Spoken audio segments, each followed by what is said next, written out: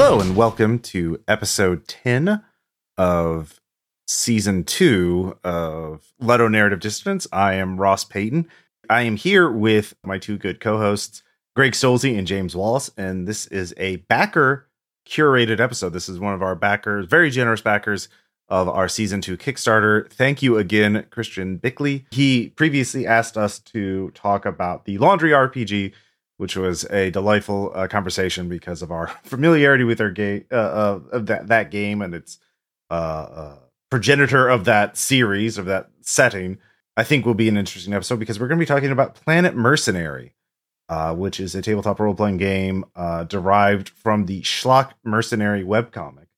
And if you don't know what that is, we'll explain a little bit about its context. To put it shortly, it is a comedic military space opera role-playing game about being a mercenary in a very space opera setting with thousands of planets and many intelligent species and ranging over the galaxy, fighting wars, making a buck, and trying not to die. Although that does seem to be near inevitability given the rules. Your reach will exceed your grasp on that.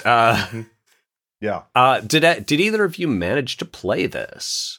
No, I have been I've been busy lately, so I was unable to run a game. Although I do want to play it, although sort of an adaptation. So I've been aware of Schlock Mercenaries webcomic, but I've not read it. It is a webcomic that went on for 20 years almost, I believe, and they are still printing it. Yeah, it began June 12th, 2000 and ended in 2020. So yeah, 20 years.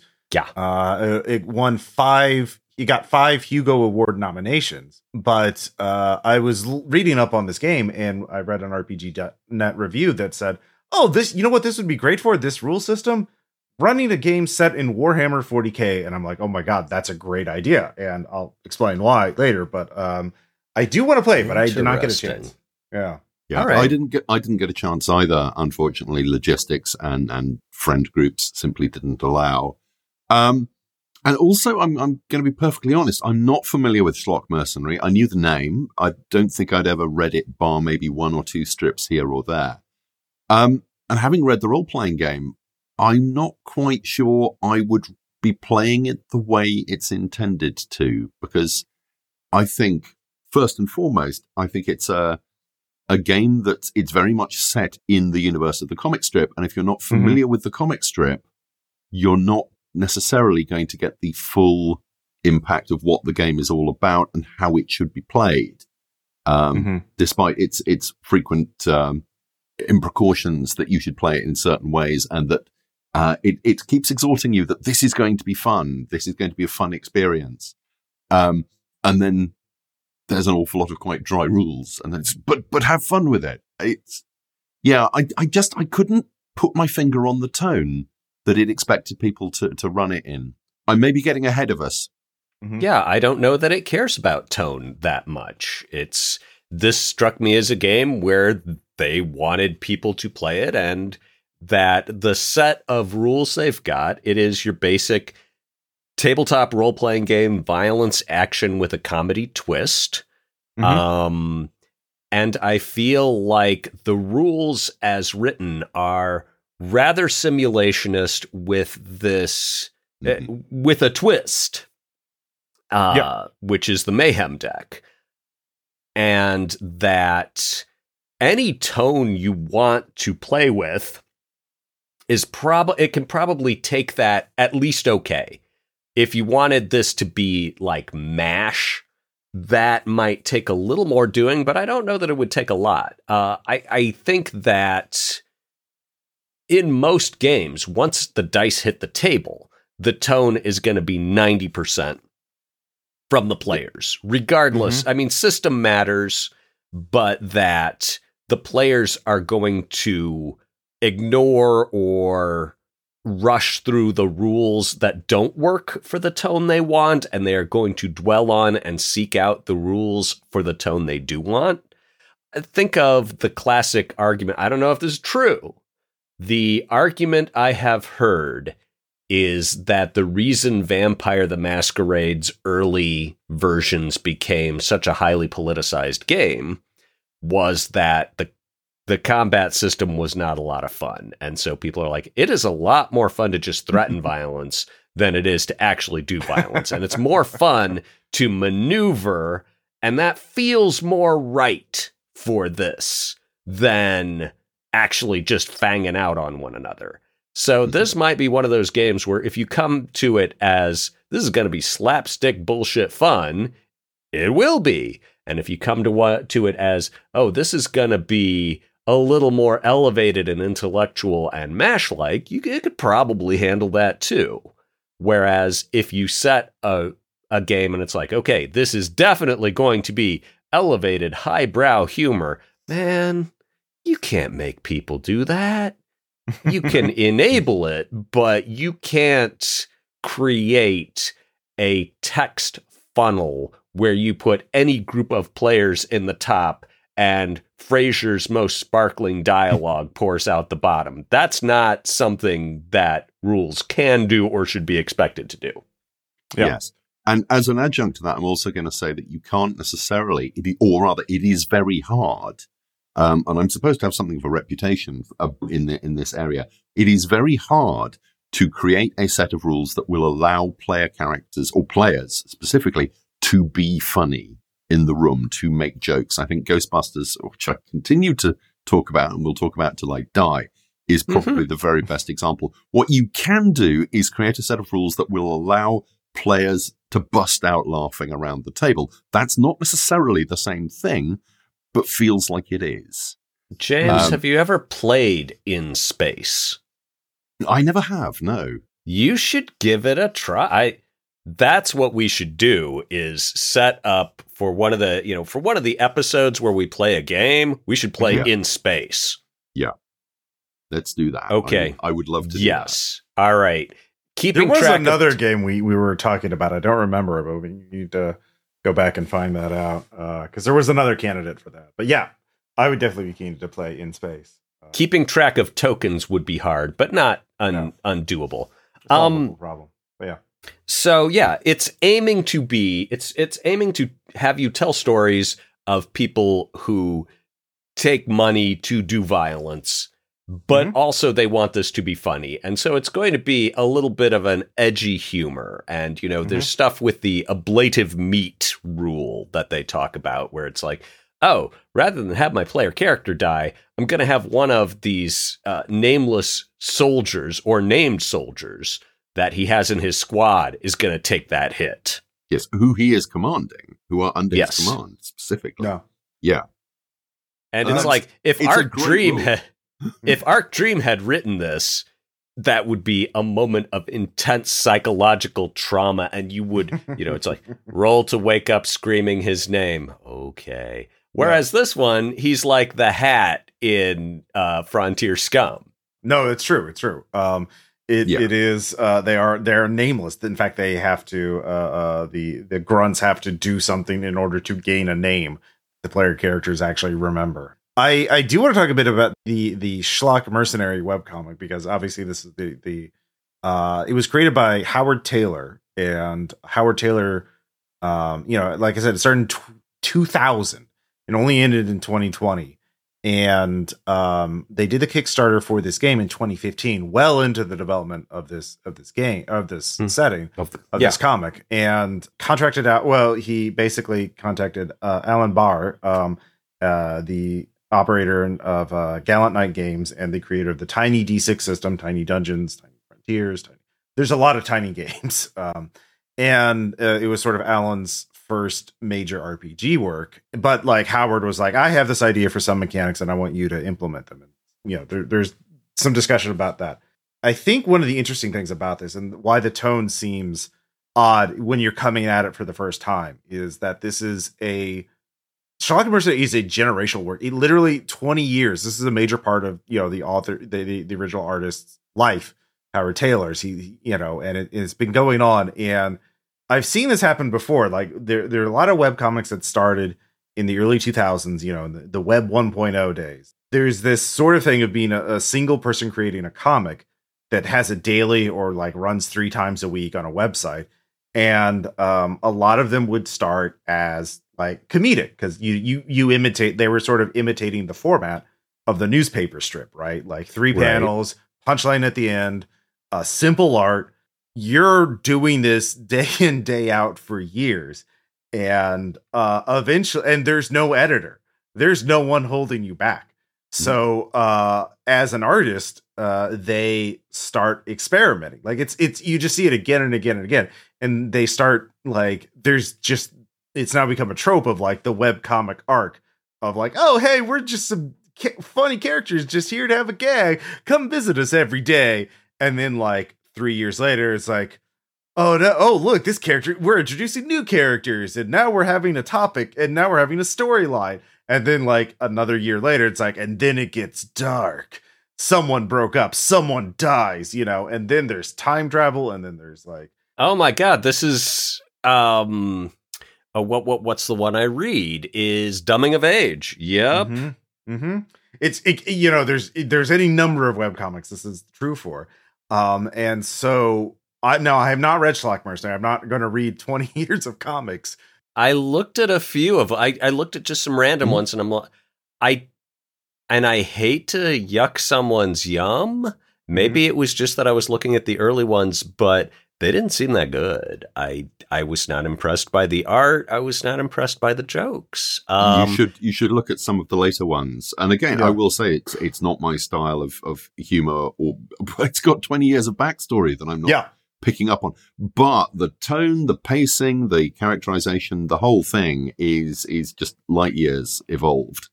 Fascinating. It's very, very different from where it started. Yeah, I read the first few months in preparation for this.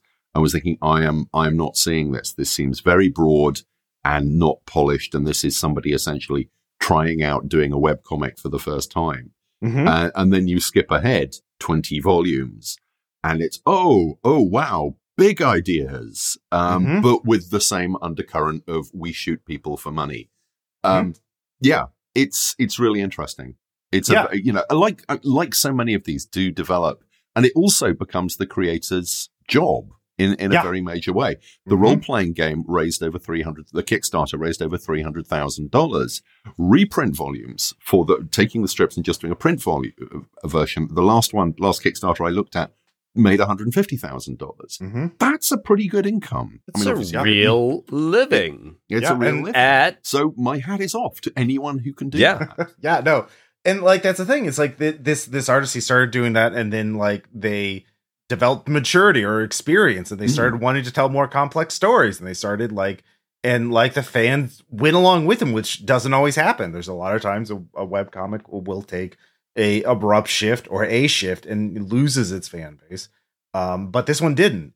It's like the difference between License to Ill and Paul's Boutique. Ooh, very good. Yeah, very good.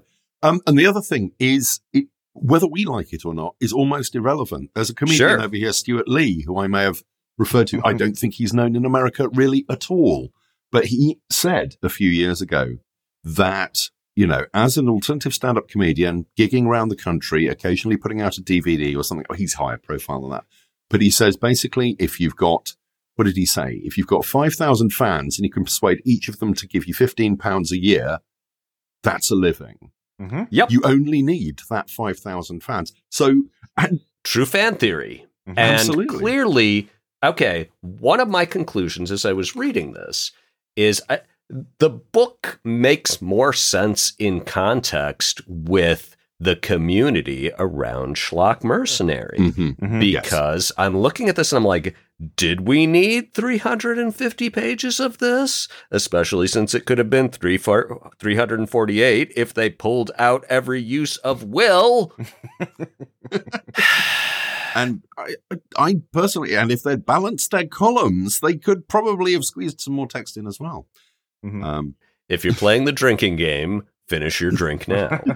Well, I think the thing is, in terms of its theme, and so there's this evolution of theme. Well, it's my point is like this 20-year story, this epic, this saga, and they start with a very simple 3 panels and a punchline, and then they evolve into this massive space opera exploring, every, I'm just looking at the Wikipedia page and they're mentioning Dyson spheres and solar, strong AI and all these, big sci-fi ideas. And so it ends into this entire, so like the book sort of reflects the beginning and the end of this story, in that it's trying to be thematically, linked to the webcomic source material. So there's a bit of incongruity there, which creates a very unique vibe for the game. Vibe is a scientific term, but yeah. It's like, I want you to make a Star Trek game that is equally capable of doing Lower Decks and Picard. Yeah, imagine, Star Trek just kept going, and nobody was an editorial. Like, it was just like, whatever. I want you to make a Marvel game that can do Jessica Jones, the TV show, just as well as Squirrel Girl, the comics. Mm-hmm. And the Fantastic Four versus Galactus. Yeah. And so you create, and in terms of like, the book link, you mentioned the Kickstarter did very well. I looked at the Kickstarter page.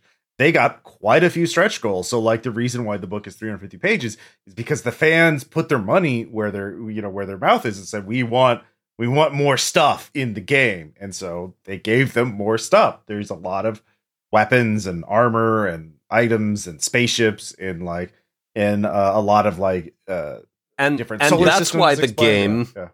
Yeah. I had never heard of Schlock Mercenary before I was asked to read Planet Mercenary, the role-playing game.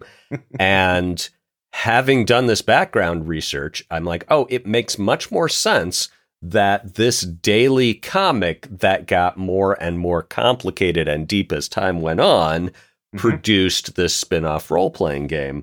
This is clearly a game for Schlock Mercenary fans who game far, far, far more than it is a game for game fans curious about Schlock Mercenary. That is my commentary in the how people play it segment.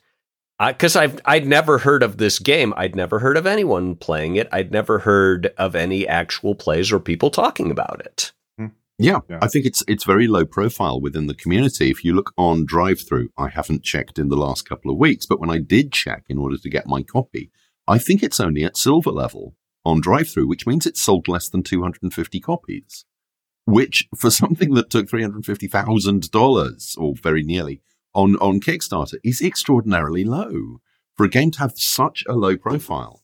But it just seems weird until you look at it from the lens of it's for Schlock Mercenary fans who are all following the comic, who are all probably buying on the that Facebook web store as well.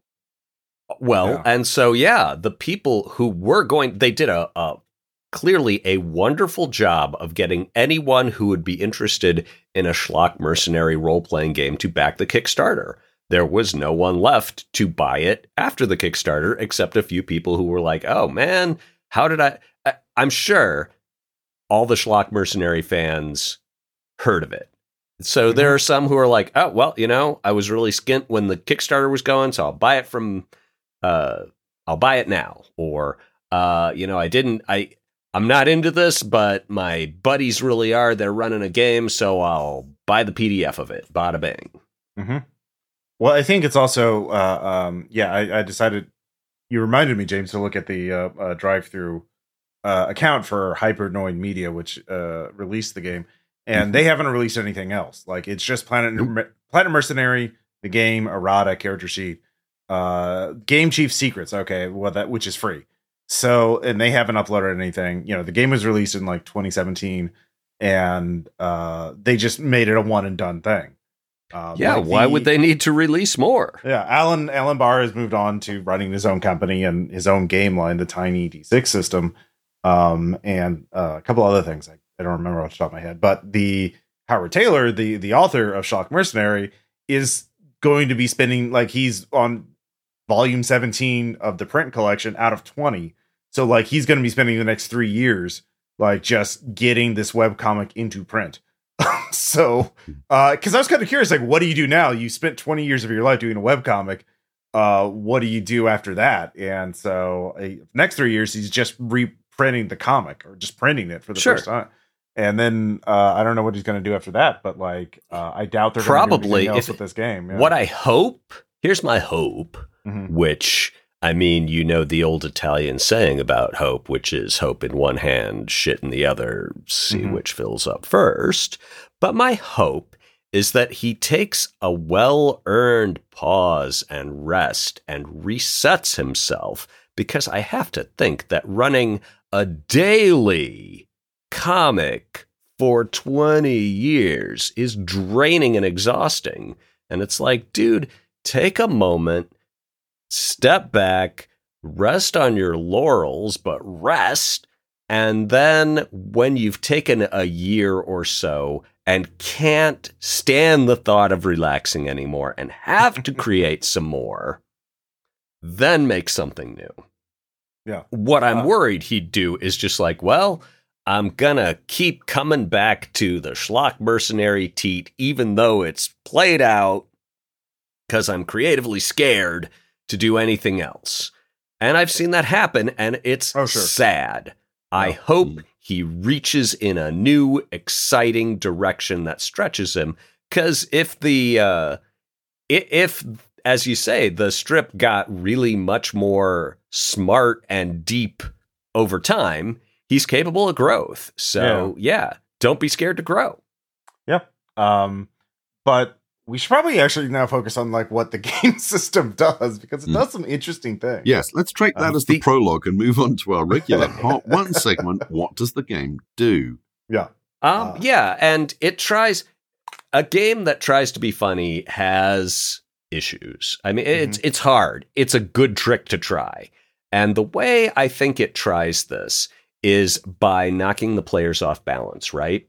And I don't know. I think we've covered what it does. It seems to me like a very standard game of the probably a little earlier than 2015's. It's very, it's like, okay, you know, we are going to emulate the physics of shooting a dude with a plasma gun, and we are going to emulate not in a lot of ways. No, because like we mentioned a little bit the mayhem deck, and we'll get into more of that. Well, yes, that's the twist. But that there's a lot of narrativist twist. Yeah, there's a lot of narrativism in this, in that they're like, you don't even play one person per se. You play an officer with 3 grunts under your command, and so that's with a fire team, and then a bunch of grunts under them. Yeah, So there's a lot of like, which is and there's a lot of like rules to discover or to determine like how you manipulate them and use them to your advantage. And like we mentioned, the ablative meat shield rule.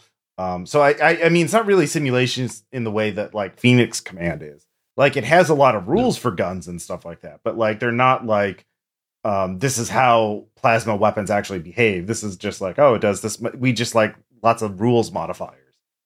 It's true. It's not straight simulationist. There was a while where I was going, this is just a war game without the hex grid.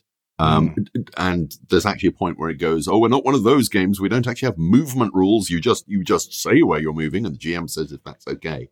But the trouble with doing a light narrativist game, which is where an awful lot of the humor games come from, is that this has got an awful lot of rules and an awful lot of structure. And the moment you start putting in rules, stopping to think about rules, stopping to remember, talking about dice modifiers gets in the way of that. And humor is about speed and pace, tone and pacing and the zing. And the moment you're going, oh no, but +2, and oh, he's in cover, it all blocks that out. You've de-zinged it. You've de-zinged it. And this is a book that, I mean, almost literally the opening paragraph is, this will be fun. With this book, you and your friends will create adventures that you will laugh about for years to come. Fucking hell is my notes to myself. Talk about setting yourself a high bar. That's it. It's front and center. It says this is a humor game, not this is a simulations game with humor. This is a humor game. This is but then, as you say, there's a lot of rules in there, and it makes what I think is a cardinal mistake of. It felt to me like a game from the mid-90s, and a lot of games were doing this then. They're putting they don't, when you describe a skill or something like that, you include special rules for the skill and tables for the skill in the rule book, which means you are constantly having to refer back to the rule book in play. And this is one way of getting everybody in the group to buy a copy of the rule book. But at the same time, it stops the flow of play. And if you don't have flow, you don't have humor. Well, we should explain the core mechanic, because it's an interesting system. The core mechanic is rolling 3d6 and adding modifiers to hit a target number. I think like 10 or 15 is the average. But you have of the 3d6 you have, one of them is different than the others. And if that number on that particular die, the mayhem die, is higher than the other two dice, and it's a successful roll or part of a graduated skill check, which is like an ongoing thing, like you have to make multiple rolls to get a cumulative target number, then you get mayhem. And mayhem is drawing a card from a 102 card deck, and you can add in your own cards. They give you some blank cards. Do that, and these are like critical. So these are a mix of critical hit and critical failures, and just role playing things all mixed into one. Some of them really help you, some of them really hurt you, some of them are minor, some of them don't apply. Given if you're making a diplomacy check, it says, "Oh, your gun's unloaded." Well, that doesn't matter, does it? But so the game, so 1/3 of successful skill checks are going to result in drawing a card in some random event happening in the game. Is it 1/3? I would think it would be less than 1/3, because the mayhem die has to be higher than both the other dice. Yes. Well, okay. I just assumed out of 3 dice, there is a 1 in 3 chance of it being the highest, because there's 3. It's probably closer to less than 1 in 6. Okay. Quick, someone ask Chat GTP or GPT, whatever. It'll give us a convincing but wrong answer. Yeah, if you ask it, what are the odds of this? It's just going to say, "You're dead, James. You died in 2012." Very probably. Yeah. It's the Jacob's Ladder moment. I am an English major, I will, in my defense. Not a math major. So. We're all English majors here, Ross. That's why we write games with so many rules with math and numbers. Because we're English majors and masochists. Mm-hmm. My degree was actually called Modern English. Yeah, what I was going to say about the Mayhem thing. Did we get onto the cards, the Mayhem cards? Yes. Well, okay, we're talking about, and this is the big mechanical twist. They're chance cards. They're the community chest. Out of, random stuff happens. Something unexpected. Might be something good. Maybe something bad. And you don't know. And it's a fun mechanic. People like the unexpected. They like drawing cards. This game came out in 2018, which was almost exactly the same moment that the Paranoia reboot that I worked on came out, which also used a dice that a special dice, D6, that you rolled every time. It was also a D6 system. Every time you rolled the dice, you rolled another dice with it, which we called the computer dice. But that was very simply a 1 to 6. It was the ghost dice from Ghostbusters. We ripped it off with permission from Greg Costecchi. Okay. And the idea is the 6 is replaced by a symbol of the computer. You roll it. If the computer comes up, it doesn't mean that you succeed or fail. What it means is the computer gets involved, which in Paranoia... Translation, you fail. Pretty much, or life gets interesting really fast. And we also had a card-based combat system. We kept the two separate. We didn't have the dice springing onto the cards. So 2 things we kept very simple. We did think about doing a more sophisticated dice mechanic, but we went, no, simplicity is good. You need to look at the dice and immediately know if you've succeeded, if you've failed, if you're in trouble. And for the cards, our cards were almost entirely game world effects. They were, or narrative effects. There were some stat effects. Almost all the cards in the Mayhem deck are stat effects. They are game system effects. They are bonuses. They are modifiers. They are numerical results. There's very little that actually changes what's happened in the world, other than you succeeded, you failed, you did a bit better, you did a bit worse. And I was so disappointed by that. I thought, I should say, 2 games with similar intentions. Paranoia, again, dark science fiction, aiming for humor, lots of violence. similar mechanical systems. I'm not accusing anybody of ripping anybody else. This is simply parallel development in a quite interesting state. James, would it be possible? I mean, given how long it takes to write and playtest a 350-page role-playing game, I don't think it's possible that they could have ripped you off. It would have taken them 5 years to rip you off. Absolutely. And, we had playtest versions of the rules floating around, playtesters all over the world. I'm sure they did as well. But But the thing is, the systems are sufficiently different in intention and execution that it's absolutely clear to me that this is just a coincidence. And I think it's really interesting to look at why they went the way they did in a game that we've already said leans towards the mechanical side. I think they looked at the deck and they didn't take that big jump into, an example of one of the paranoia cards is Suddenly Knives. You play it and suddenly you've got a knife. Maybe you found it under a piece of furniture. Maybe you remembered it was in your pocket. Something like that. Whereas a typical Schlock Mercenary one is, and this is the moment I discover that I closed that tab on my...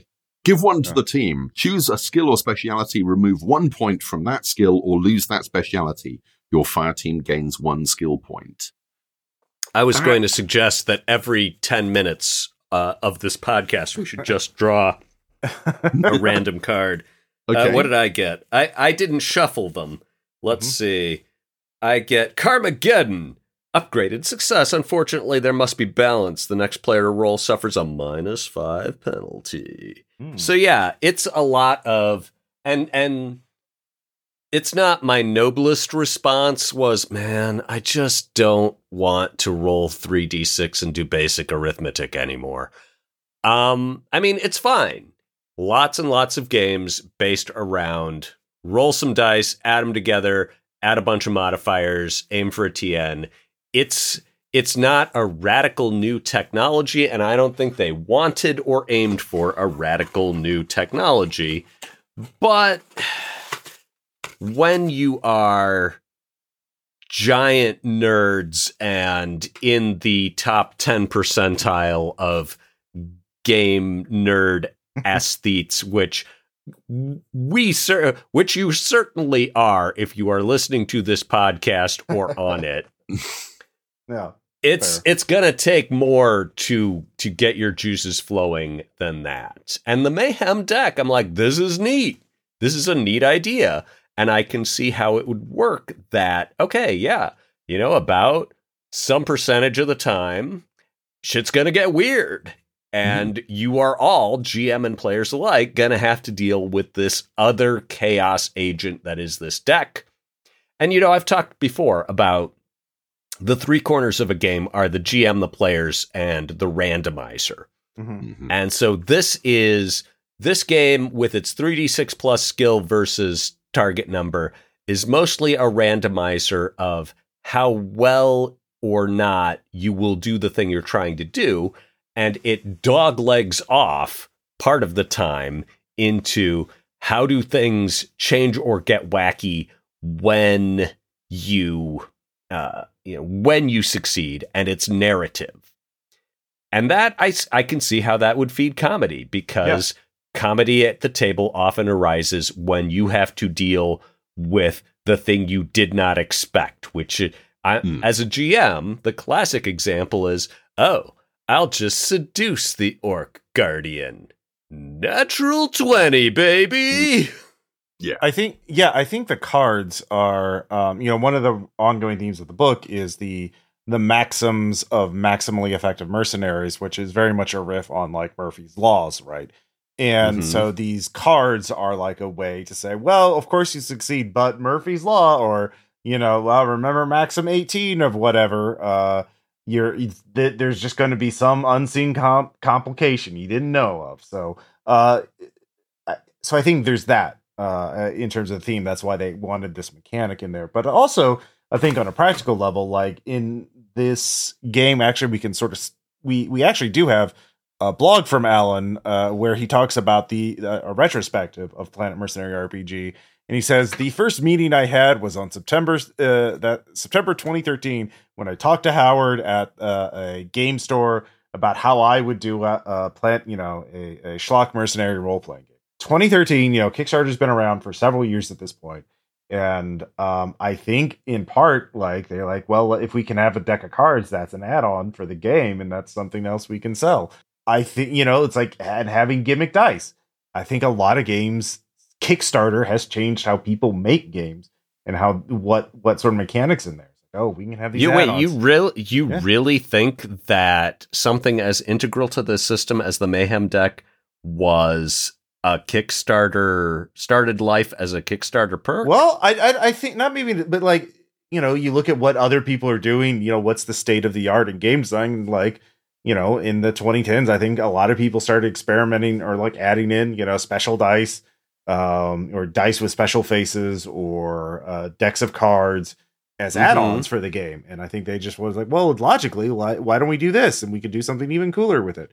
So that, again, entirely a theory, but I think a lot of I see a lot of RPGs now that rely on dice. We have dice, and you roll a 6 or a 1, you get a special thing. And like, guess what? We have dice that are marked so you can read the symbols. We have decks of cards for all these effects, and we have this and we have that. So yeah, I don't know. Nice, and yeah. I'm here for it. Yeah. I'm like, the production of cards and dice has gotten cheaper. And it can be a crass cash grab, but it also can be, we have removed the constraint of having to rely on strictly numerical dice. And I think it's a good idea. I think this was like, I like this implementation. In theory, I mean, I do agree with you. I think that the game is too fiddly with modifiers, and it gets which restricts the flows of play in a lot of ways. But yeah, but again, I haven't played it, so I don't know for sure. But like, I like the Mayhem deck as an idea. Like, if it was a rarer thing, or like maybe because they have actually a meta currency in this game. Role-playing points, or RIPs, I think, or RPPs, and which operate a lot like fate points, and you can use them for a lot of different effects. But like, they're a meta currency. Yeah. Yep. 100%. So why not synergize that with the Mayhem cards and say, like, you can get a RPP point if you draw a Mayhem card, or like, well, what these remind me something of, like that. As just as you say that, is Whimsy cards. Remember those back from like Lion Rampant, back when we were all in our 20s and our joints were filled with fluids? So I literally came across my original Whimsy cards deck at the weekend, clearing out the shed. I'm getting a new desk, which I killed on eBay. I got for a 1/10 of its retail price on eBay. I am very pleased. But going through an old box of stuff, those are just cards from random games. I was, what the hell are these? These look like they were put together very cheaply on oh my God, it's Whimsy cards.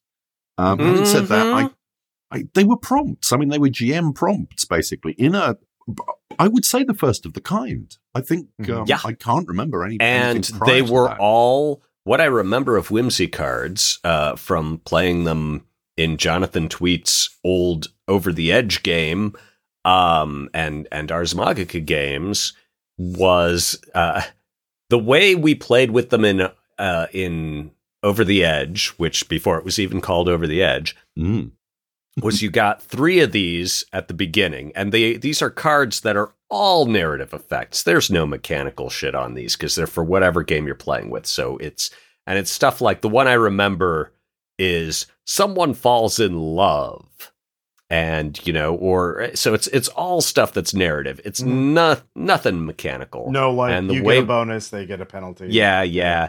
It was, and the way we played it is, okay, if you've got 3 of these, and if you use it to make things easier for yourself, that's great, and it's gone. If you use it to make the game more interesting for someone else, then you get to draw another card. And so it's constantly like, oh, yeah, I'm totally going to have the taxi cab driver become sexually obsessed with your character because I want a new card that might save my ass later when the Kergillians are trying to stick something into my skull. Yeah. It was extremely fun, but brutal. It was player versus player at its finest. And if Schlock Mercenary if Planet Mercenary had narrative effects on the Mayhem cards, it would have felt a million times different. It would. They do. Some of them do. Some of them do. Some of them do. Like somebody just earned a nickname. They won't let you forget this. You may now assign your character a nickname based on recent events. If you already have a really good nickname, you may assign it to another player or their character, whatever. So, they do. But it's all mixed up. Yeah. You may spend a rip to bring back one grunt lost as a blade of meat. If your explanation of his or her return is good enough, you can earn the rip back. And every card has a quote on it. Mm-hmm. So something I'd like to mention about this is that this game is baroquely designed. I want to say there is a density of detail. Everything is encrusted with setting detail, which I admire. Yeah. It's thickly thought out. One of the things I liked best reading the book, and I did not do a thorough deep read of all 350 pages. Mea culpa. Yeah. I do like the Greg Stolze card shuffling ASMR, by the way. But I do, that's a good point, because the game is designed as an in-world document, and there are notes left over from the fictional staff of the game. Again, like the Dresden Files RPG, and several, and like the Laundry. If you read the sidebars, there's like a corporate putsch going on in the sidebars. Yeah. And I thought the descriptions of what's going on in the solar system and what's going on in this solar system, the Earth solar system, this other alien race's solar system, this one here, it was all deep and detailed, and clearly someone had given tremendous thought. So I'm sure this is the virtue of basing something off of an intellectual property that has been coming out daily for 20 years. You have a lot of ground to mine. And the impression I'm, because again, when I looked at Schlock Mercenary, I'm like, okay, there's a fart joke. Okay. Setup, punchline. Okay.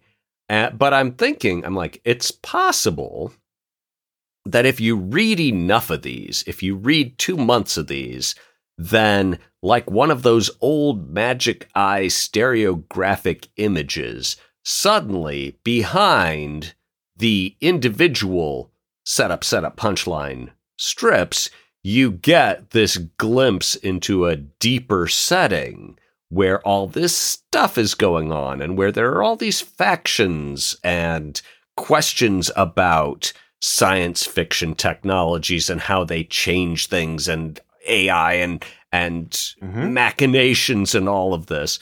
And I'm like, did I just not read enough of it to get out of the fart joke matrix and perceive the reality of the deeply imagined setting behind that? Because the deeply imagined setting is definitely in the book, in the chapters, the lengthy chapters about different solar systems. So it's I don't know what to make of it. I mean, 2 months out of a 20-year run is not a big impression. I would also say the art of this book is excellent. It's very good science fiction, and it's not the webcomic artist. They got a different artist for this. So, I mean, you gotta figure if this poor fucker is putting out a daily comic strip, he's not gonna have time to do shit for the game. Yeah. And it's very fun, cartoonish kind of look for the art, and I liked it. Yeah, sorry, go ahead. Yeah, and things like I think is it all the spaceship designs have art. So they're all illustrated. Not quite all, but a lot of them. Almost, a considerable number, and there's a lot of spaceships in here. There's a lot of spaceships, there's a lot of guns, there's a lot of planets, there's a lot of armor, there's a lot of. Yeah, stretch goals, man. Yeah. It struck me as one of those games where you actually, not unlike the Warhammer hobby, have I blathered about this before? The Warhammer hobby, the 4 parts, the 4... You have. Yes. But go again, James, you know you wanna. Yeah, Warhammer is built on 4 things, which is acquiring the miniatures, modifying them, painting them, and playing the game with them. And the 4th part has to exist, but most people are mostly occupied with the first 3 parts, with the promise that at some point you're going to play the game with the miniatures. This felt, Planet Mercenary felt to me like a game where you're going to spend a lot of time putting stuff together. This is there's an awful lot of joy in assembling your fire team, assembling your character, assembling your character's gear, assembling your spaceship. There are huge amounts of rules for all the bits that you can build into your spaceship. It's like, if you remember Car Wars, building the cars in Car Wars. I remember Car Wars. It was so much fun. And again, if you're a lonely teenager, doesn't matter how many people there are around you, you can still be lonely. Hey, now, James, let's not say anything let's not say anything we can't take back, James. So, yeah, but you could play Car Wars on your own quite satisfactorily by just designing cars and imagining how much fun it would be to play the game. And then eventually you did and discovered half your designs were absolute shit or everyone else had done them already.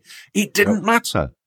I think Planet Mercenary is it's one of those rare role-playing games you can have quite a lot of fun just on your own building stuff within the confines of what's in the book. Well, back in the days at AEG, we called this squidding, and it was based on the behavior of trading card enthusiasts, yes. where because he's like, yeah, you see them look at the cards and it's suddenly like they've grown 6 more arms and they're like, I want this, and this is going in, and you just are building decks. You back in those days, you spent more time building decks than you ever spent playing Magic the Gathering or Legend of the Five Rings or whatever trading card game you were playing. Actually, one RPG this does remind me of is the old Weston Star Wars systems, in that I think this is actually going, a lot of Schlock Mercenary fans are going to value this book as a encyclopedia of the setting. I think, that's obviously what happened with the West End Star Wars system, is that, Lucasfilm just handed those RPG books to people writing novels and other and video games and other things. So here's more about what Star Wars is besides the films. And so I think that somebody mentions in passing, here's 128 pages on it. Yeah, exactly. I mean, this is clearly a Schlock Mercenary game. Yeah. More than it is a Schlock Mercenary game. You know what I mean? Yeah. Because we're not canonical with the strip. We haven't read the whole thing. We don't know all of it. I would suspect there's new stuff in there. There's ships and guns that haven't appeared in the strip, but I am absolutely certain that every gun and ship that's ever been mentioned in the strip is in the game. I wouldn't be surprised. I mean, the game finally came out in 2017. The strip ended in 2020. So probably not that much. It probably has the majority of stuff. We haven't mentioned a couple other mechanics. We kind of mentioned them, but we need one thing about the role playing points is there's no rules on when for the GM to give them out, just except frequently, and they actually carry over between sessions. Although there's a cap of 5, which is interesting, a little different than fate points. I think fate's a little better, guaranteeing you always have at least a fate point when you start the game. But the other thing is the grunt. And that's sort of a really important tenet of the game. Each PC controls an officer who has a fire team of 3 grunts under their command, and you stat out the grunts very simply. They have one skill, and they're treated as one sort of entity. It's like XCOM. Yeah, it's like everyone's got their own little XCOM squad going on.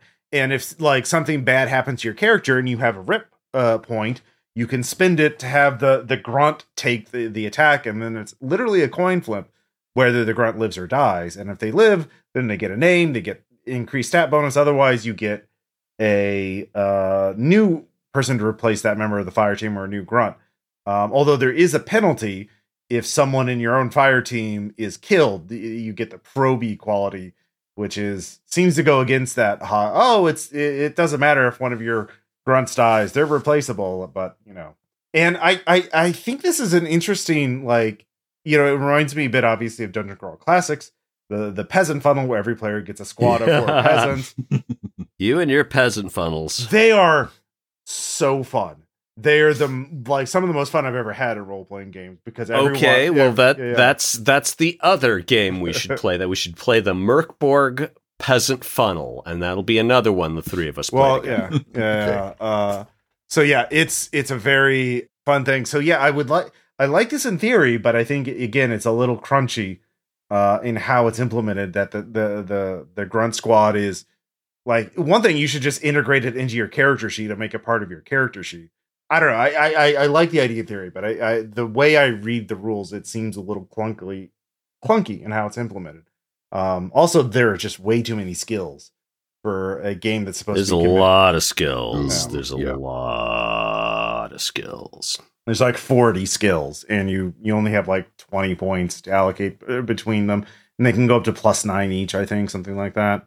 I don't know. It's I really like some of the ideas in this, and I think if there was a streamlined version of this rule set, I would, like a generic sci-fi rule set of this, I could see running this in the Warhammer 40K setting, where you're all like Imperial Guard officers and you have your grunts and you're trying to, protect your planet from an orc invasion or whatever. Because like Warhammer 40K goes from like, very serious grimdark thing to Blackadder, but with lasers, very easily. And if I wanted to do a Blackadder style game, I would something fitting this description would be a good choice. Let's see. I'm seeing a review for Tiny Planet Mercenary. Yeah, that's a thing. I found that as well, but I haven't been able to find the actual rule set for Tiny Planet Mercenary. Yeah, I cannot actually find where you can download Tiny Planet Mercenary. Maybe it was only sent to backers of that Kickstarter. The question that came to me my first question with this when I was reading it is, why is this 350 pages? And the answer is, it's for fans of the comic who may not be gaming and who want to have an encyclopedia of the setting, and who put their money where their mouth is and said, give me more details, give me more details. And to the credit of the authors, they wrote those details well. Mm-hmm. I found this very readable, except for the future tense usage. And, and parts of it are very funny. I mean, every now and then they'll slip in this joke like, yeah, you may die, but it doesn't take an action. And I'm like, okay, that's a good joke. That shit is funny. But it is not meant to be a thin, simple, streamlined, do the hell out of one thing game. It is meant to be a licensed product. It is meant to take people who maybe have never played a role-playing game before and attempt to give them everything they need, and to become their favorite system, and to become a walled garden where they started because they were interested in Schlock Mercenary.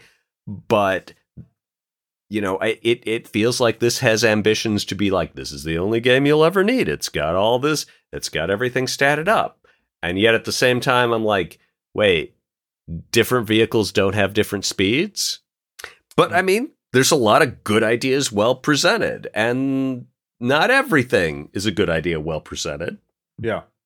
Yeah, no, it's fascinating for me because, again, webcomics that have such a long archive or such a long successful run, built such an established world and a fan base, it's very interesting to sort of peer into the middle of it without without the context, right? Like, you're just like, oh wow, you all really got into this, huh? And made something of it. And I mean, you could tell there's like a lot of love for the setting, a lot of appreciation for it. I mean, this was written just by Alan and Howard, along with Sandra, who does the business and production end of it, according from what I have read. But the impression I get, I'm like, Sandra must be really something. Any small gaming company that could get her to do their shit would probably be a middle-sized gaming company within a decade. Mhm. That's my theory, Mhm. based on this and based on the run of Schlock Mercenary.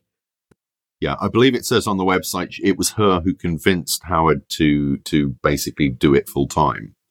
It was at her pressing that the whole thing became this enterprise, not to say empire.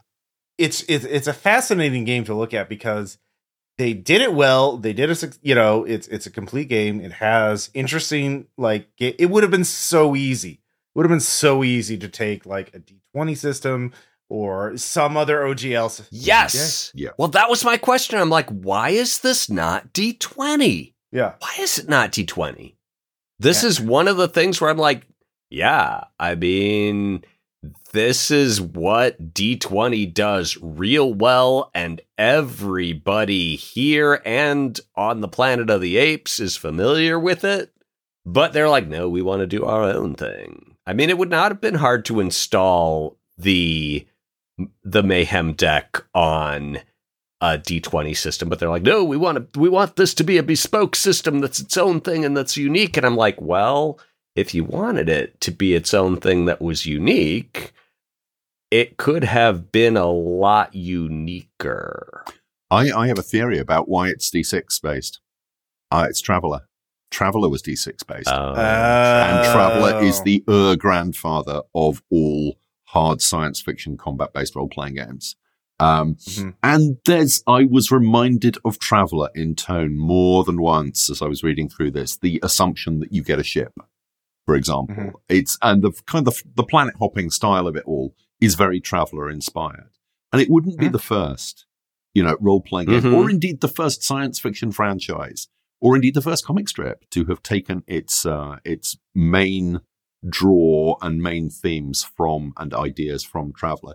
Traveller, again, a lot of the aliens were kind of anthropomorphized human Earth animals, whether they'd been uplifted or whether they simply, they just happen to look like lions. It's if you like Traveller, I'm not going to necessarily say that you will like Schlock Mercenary or Planet Mercenary, but you will find resonances in here.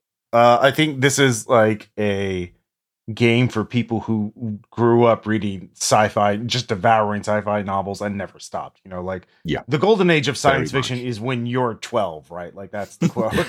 And but for some people that never stopped, and they just kept reading. And so if you know what the word sophant is, and you're like, this is a game that maybe you should check out the webcomic and get past more than the first year to see if it really clicks for you. Yeah, the use of language is interesting. It's almost Gygaxian at times. There's Sophin all the way through. It uses the word material.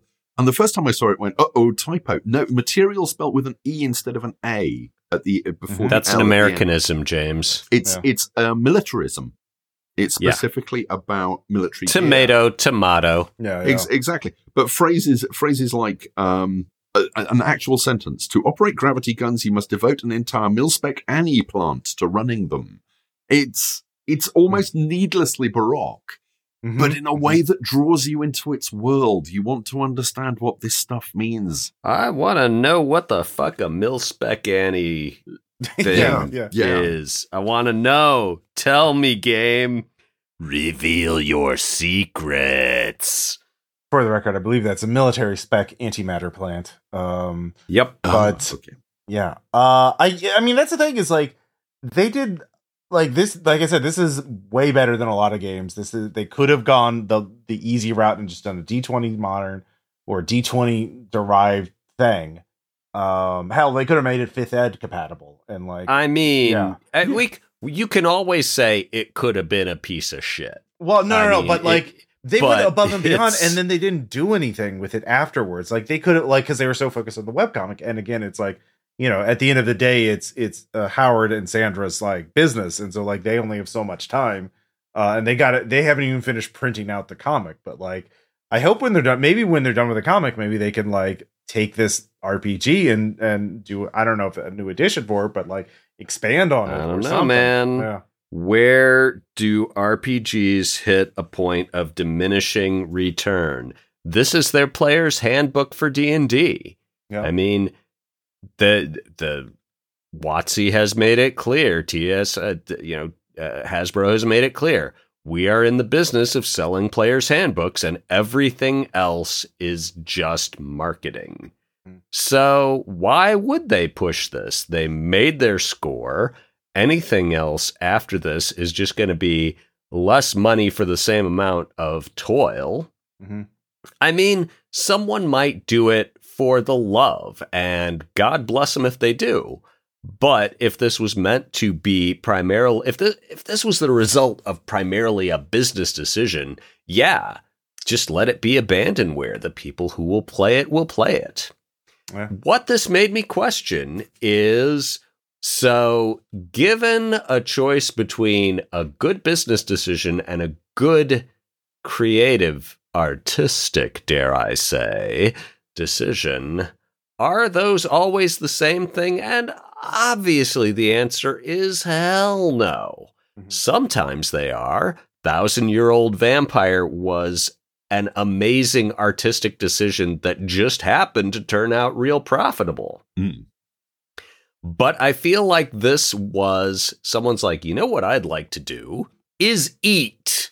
I would like to be able to afford to put food on my table and maybe buy some new shoes and put gas in my car. And how can I do that? By creating a role-playing game. And most people who create role-playing games do not get to the point where they're making enough money to consistently gas up their car. And that's fine. You know, Itch is all the richer for having these gestures of love of the form that make somebody enough money for a steak dinner one time and stick with one person who says this was a really interesting and a fascinating experience, and I love it. But it does not have any meaningful capitalist impact. Whereas this was like, okay, we got to aim for the middle. We got to aim financial center mass of gaming, and we will change it up and do as much interesting stuff as we can do without alienating our audience. So they went that, I feel like they went that far and no further, and they knew what they were trying to do and did it. And, you know, I can't read anyone's mind, so I don't know. But that's the takeaway I have from this book. I could be full of shit. I mean, for me, I think this is like more than anything else, a love letter to the fans of Schlock Mercenary. It's like, and remember, they didn't start this, like, they'd been doing the webcomic for 13 years when they started development on this. And so, like, and they didn't come out for 4 years. So, this is, and the fan base was there the entire time, very rabidly, I would say rabidly, but very passionately, supporting this comic, this setting, and this game. And I think this is like, look, we're gonna make the most detailed RPG of the setting, and something that is, we're just gonna focus on the theme of the comic itself, so you can do the most Schlock Mercenary RPG you can ever have, because you love the setting and these characters so much. Here it is. Here's the platonic ideal of Schlock Mercenary in role playing game format. And they just kind of like, all right, we did it. Now we're gonna move on. I mean, okay, yeah. The question is, would you like it better if they're like, okay, let's milk this cow. Let's put out splat book after splat book. Let's do a bunch of adventures that have a meta plot. Man, people don't like that either. I mean, maybe the Schlock Mercenary crowd. I mean, like, Star Wars did a lot of cool world building in their books, in the West End. Star Wars also has done a lot of stuff where I'm like, this just feels like milk toasty, watered down, Disneyfied methadone to the original trilogy. This is methadone to Empire Strikes Back's heroin. I don't know if I've said this before. As far as I'm concerned, there is one Star Wars movie. It is called Star Wars, and everything else is fan fiction. And I will die. Empire Strikes Back is better than the original. Empire Strikes Back is half a movie. Fuck you, James! Oh, damn. Oh, sorry, that just slipped out. Oh, no. It's okay. I'm happy with that. I was going to say something. I agree. I don't think splat books and more information on solar systems and galaxies and interesting black holes would have worked. I think what would have worked for the fans, and I think for the game as well, is narrative stuff, is scenario books and campaign books and stuff that tells stories, because there's an awful lot of adventure seeds in the rule book, and there is one sample adventure which is very bare bones. There's not even like sample PCs. There's not even like pre-gen characters. No. Pick up the game and run it. So yeah. Did you guys try to make a character? I took some notes on it. Like I found a web generator that was like in development and abandoned like a year ago. So I went through that. So I got the basic idea, but I didn't make like a full character. I made a character. It was, and by stabbing my fingers randomly at the book, I came up with a uplifted polar bear chaplain medical, chaplain medic. And I'm like, no, this would be fun. It would be fun to play this hulking polar bear that can knock you over with one swipe of his paw, who is nonetheless the team medic who's like, don't worry, I'm going to drag you to safety. These claws are just going to go through your clothing. And I know I would have fun making up religious bullshit all the time. Were there any religions described in the book that I missed? I don't know. I mean, probably the comic does not go into religion very much. I imagine. Probably a good choice. Yeah, because again, comedic, not like Holy Wars, in space. But yeah, it's a fascinating game, and a really interesting view into a fandom I had no experience with. But I'm glad I got to see it. And I if they ever do, like, maybe someday I will run it just to run a comedic 40K game. I don't know. But yeah, something. Would you be getting the full Planet Mercenary experience? No, exactly. If you don't use the many pages of background. I mean, it's. I couldn't. Yeah, that would require a huge buy-in from my players, and I know they would not care. But yeah. Any final words, James? I think it is really interesting. There's no question it works. I think if you backed it on Kickstarter as a fan of Planet Mercenary, you would be very happy with what you got. I don't think it fulfills the promise that it makes in those opening paragraphs, saying that it's going to be very funny. But it works as a game, and I think you will find a level on which you and your players will create fun and memorable experiences out of it. I don't think it'll necessarily be quite the level on which the game designers expected you to, but I think you will have fun with it. And I think that holds whether you're a Schlock Mercenary fan or not. I think non-fans would find enough in here. If I hadn't known that Schlock Mercenary existed as a comic strip, I would have gone, I think this is based on something really hard science fiction with an awful lot of detail to it. But it doesn't matter that you don't know that, and you don't need to know the comic strip to experience what is, I'm not going to say a unique science fiction role-playing game, but certainly something that has its own flavor. Yeah, no, for sure. It would be, somewhere in 50 years when tabletop role-playing games are subject to serious critical analysis in the academy, somebody is going to set up the experiment where they have one set of grad students read all of Schlock Mercenary and then play the game, and another set read none of Schlock Mercenary and play the game, and document the difference between the two campaigns. And That'll be fascinating for our children and grandchildren. Because in 5 years we can set up instances of ChatGPT and do it anyway. It's true. Do you know what ChatGPT means in French? I suspect it's rude. Cat, I fart. Which, I'm sorry, that's better than anything I've seen from Spicy Autocorrect so far. Yeah.